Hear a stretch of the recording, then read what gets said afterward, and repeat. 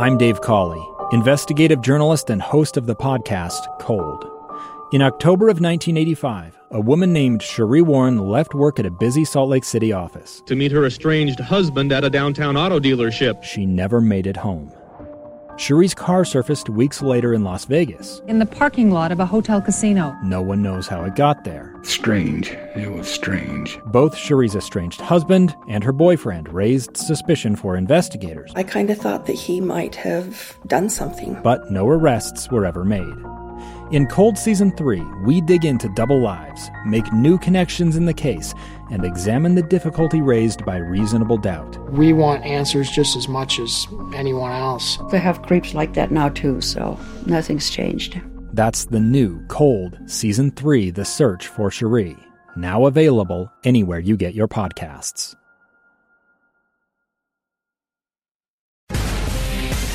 This is Live Mike. Check 1, 2. With Lee Lunsberry. From Utah's Capitol Hill to your schools, taxes, and all the breaking news. Hear it on Live Mike with Lee Lunsberry on KSL News Radio. Hey, welcome back. We are into the final hour of today's episode of Live Mike, episode number 303. When all is said and done, you and I will have spent 313 days total before you and I say goodbye to one another and I head east again. It was a wonderful run. It has been wonderful, and we still have 2 weeks yet to go. And so let's make them good. Let's finish strong. And right now, spend a few minutes here on the top two stories at 2 o'clock. What qualifies as one of these top stories? So we're going to walk through a few stories here in just a moment, and I think that as I review the list of the rundown, the things we've discussed so far today, that these are conversations that are worthwhile to have around your kitchen table. They may not be the most headline-making stories, but they certainly, at least again, in my humble opinion, are worthy of making the headlines of your kitchen table. So first off, we started the program today looking towards the White House. There was some news just last week that broke late in the week by the Daily Beast. And the Daily Beast had discovered that a handful of White House staffers had lost their jobs. They had either been fired, they had been voluntold to resign or retire, or in some cases where firing wasn't in order, they were relegated to exclusively remote working, no longer reporting either to the White House or to the Eisenhower building just across the street from the White House that is home to some overflow offices. Also, fun fact, also home to the office of Vice President Kamala Harris. Again, the Eisenhower building just adjacent to the White House. A number of people get fired, get let go, early retirement. Why? Well, because according to the Daily Beast, and later confirmed by Jen Psaki, White House press secretary, there had been some disclosures of past recreational use of marijuana. The Daily Beast reported last week that a handful of White House staffers had been, quote, pushed out and sidelined for disclosing their past recreational use of marijuana, including in states that have legalized recreational use of marijuana. Now, why are you and I discussing this right now? Well, because I believe it deserves some explanation.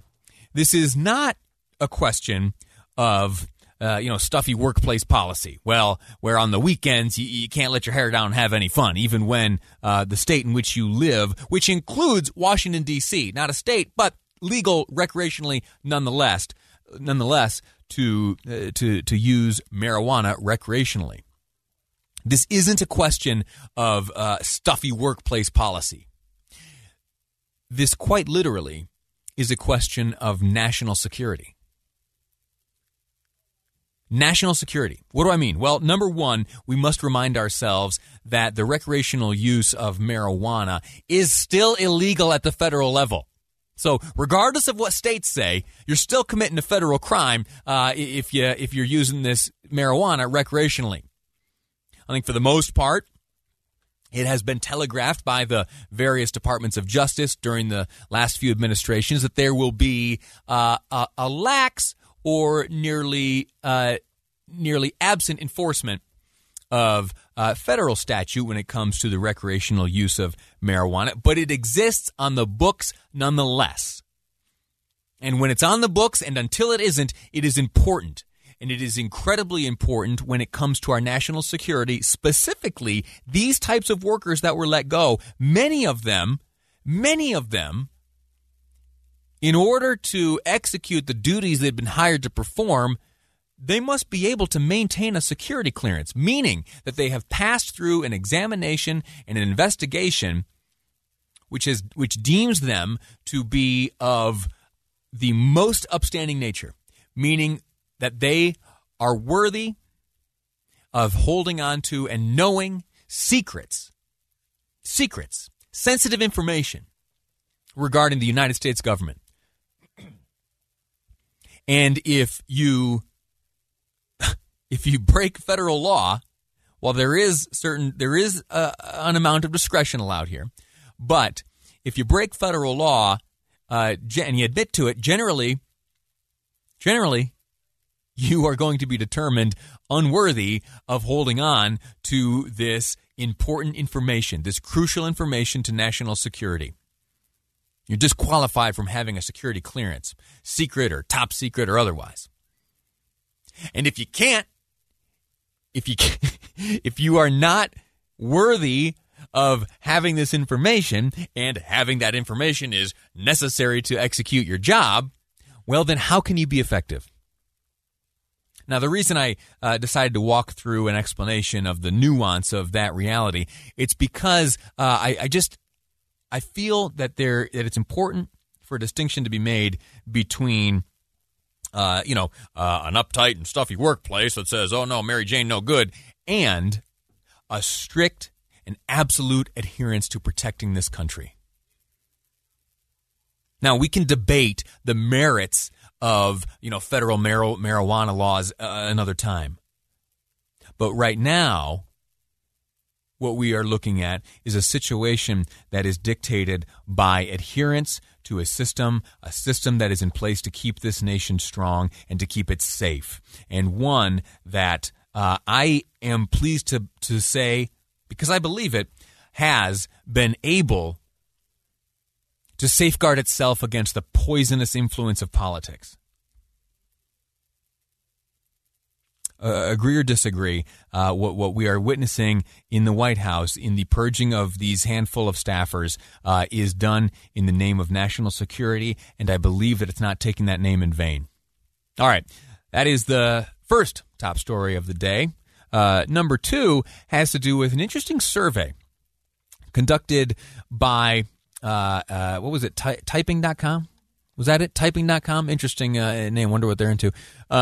The survey had to do with communication between loved ones, specifically spouses or boyfriend and girlfriend, when one or the other finds themselves in the workplace all day. We have digital communication. We can send text messages or WhatsApp, or we've got the Facebook Messenger, or any number of ways to communicate with a little cell phone, a little device that fits into your pocket. Now, what is communication like? What's it like? Do you have a constant stream of back and forth with your spouse throughout the day? Do you expect more communication than your spouse sends back? And how about this? When you send a note, maybe it's like a little noxious one. It's not too important. It's not time sensitive. Do you expect a response immediately? Well, it's an interesting conversation, and that survey that was conducted shed a little bit of light on this. I'm ever curious about what you have going. 57500, that's the Utah Community Credit Union text line. What this survey showed was that couples, 55% of them communicate with one another via these digital means more so than they do in person or face-to-face. Kind of scary, right? I don't want to sound too old-fashioned, but I am in the communication game, and I understand that nuance and eye contact and body language and also the ability to detect sarcasm are very important to communication. That's just a short list, too. There's much more that goes into it. And none of that is able to be transmitted via text message. So 55% of couples communicating the majority of their back and forth with their spouse or loved one via digital means, text message. A little bit scary, right? It's the story of an American held in a dark Venezuelan prison. Then all of a sudden they all kind of lined up. They pointed their guns at me. And this is the point where I thought, I'm going to die today. I'm Becky Bruce. I spent a year working on Hope in Darkness, which now has more than 2 million downloads. Find it on kslpodcast.com or wherever you listen to podcasts.